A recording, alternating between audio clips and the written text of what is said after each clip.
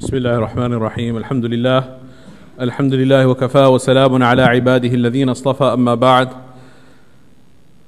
فقد قال الله سبحانه وتعالى في محكم تنزيله بعد أن أعوذ بالله من الشيطان الرجيم بسم الله الرحمن الرحيم من عمل صالحا من ذكر أو أنثى وهو مؤمن فلنحيينه حياة طيبة ولنجزينهم أجرهم بأحسن ما كانوا يعملون صدق الله العظيم.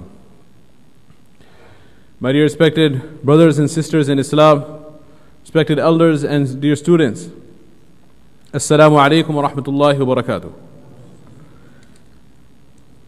Allah subhanahu wa ta'ala in the Quran al-Kareem has made many promises,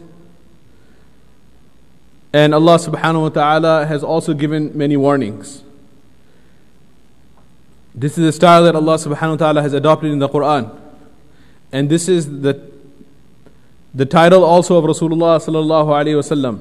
Inna arsalnaka shahidan wa mubashiran wa nadhira wa da'iyan ila Allahi bi idhnihi wa sirajan munira.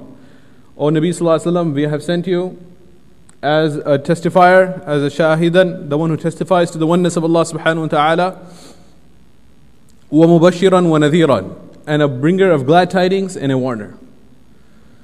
So Rasulullah sallallahu alaihi wasallam brought glad tidings, and Rasulullah sallallahu alaihi wasallam also brought warnings.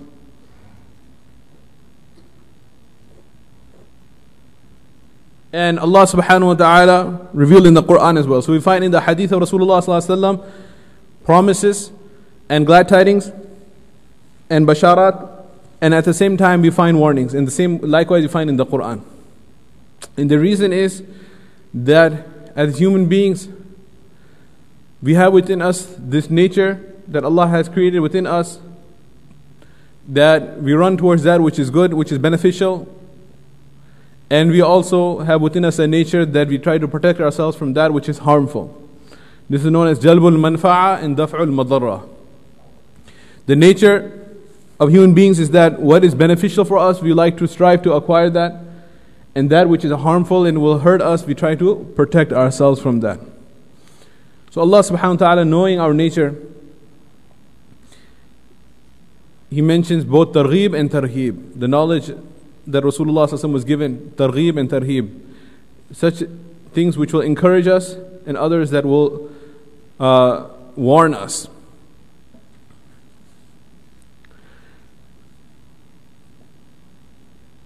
And if you look amongst the promises of Allah subhanahu wa ta'ala that are in the Quran, the basharat, the glad tidings, then the ulama and the scholars say that all of the promises of Allah subhanahu wa ta'ala, whether they pertain to this life, whether they pertain to the barzakh, the life before the next life, the intermediary life, or the day of judgment, or the hereafter, at every single stage, the promises of Allah subhanahu wa ta'ala for success at every single stage, they all revolve around two conditions. When Allah subhanahu wa ta'ala is giving any glad tidings, any good news, He always mentions two conditions. If these two conditions are met, then the promise of Allah subhanahu wa ta'ala is there with you. What are those two conditions? Number one is iman, and the second is al-amal al-salih. Belief in Allah subhanahu wa ta'ala and righteous deeds. If we start from the beginning till the end, through our life, all the various stages that we pass through, we will find these same two conditions repeatedly coming, one after the other. For example, the ayah that I began with, Allah subhanahu wa ta'ala says in Surah An-Nahl, ayah number 97, مَنْ عَمِلَ صَالِحًا مِّن ذَكَرٍ أَوْ أُنْثَى, whoever does righteous deeds. So amal salih is mentioned. And then Allah subhanahu wa ta'ala says that this promise is not only for men or only for women. This promise and this from Allah subhanahu wa ta'ala is general. It's open for both men and women. There's no bias from Allah subhanahu wa ta'ala towards any gender over the other gender. So man amila salihan, whoever does righteous deeds, min dhakarin aw untha, whether male or female.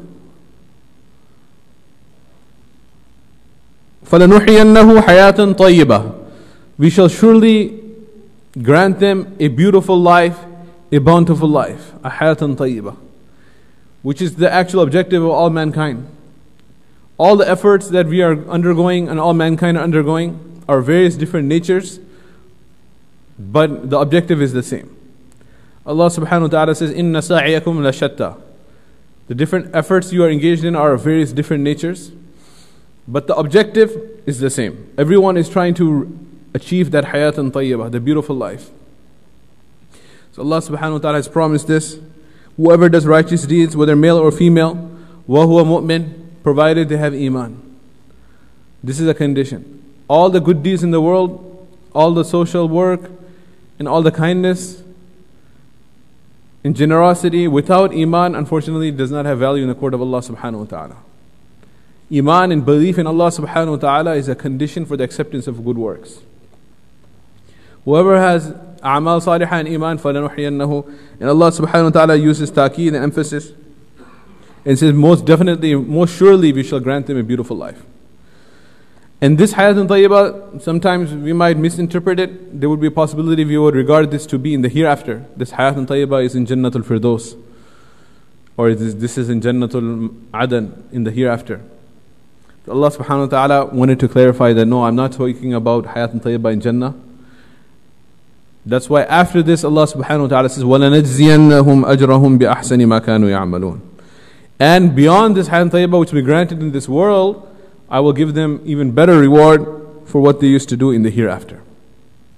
So the hayatun tayyibah starts right here in this world.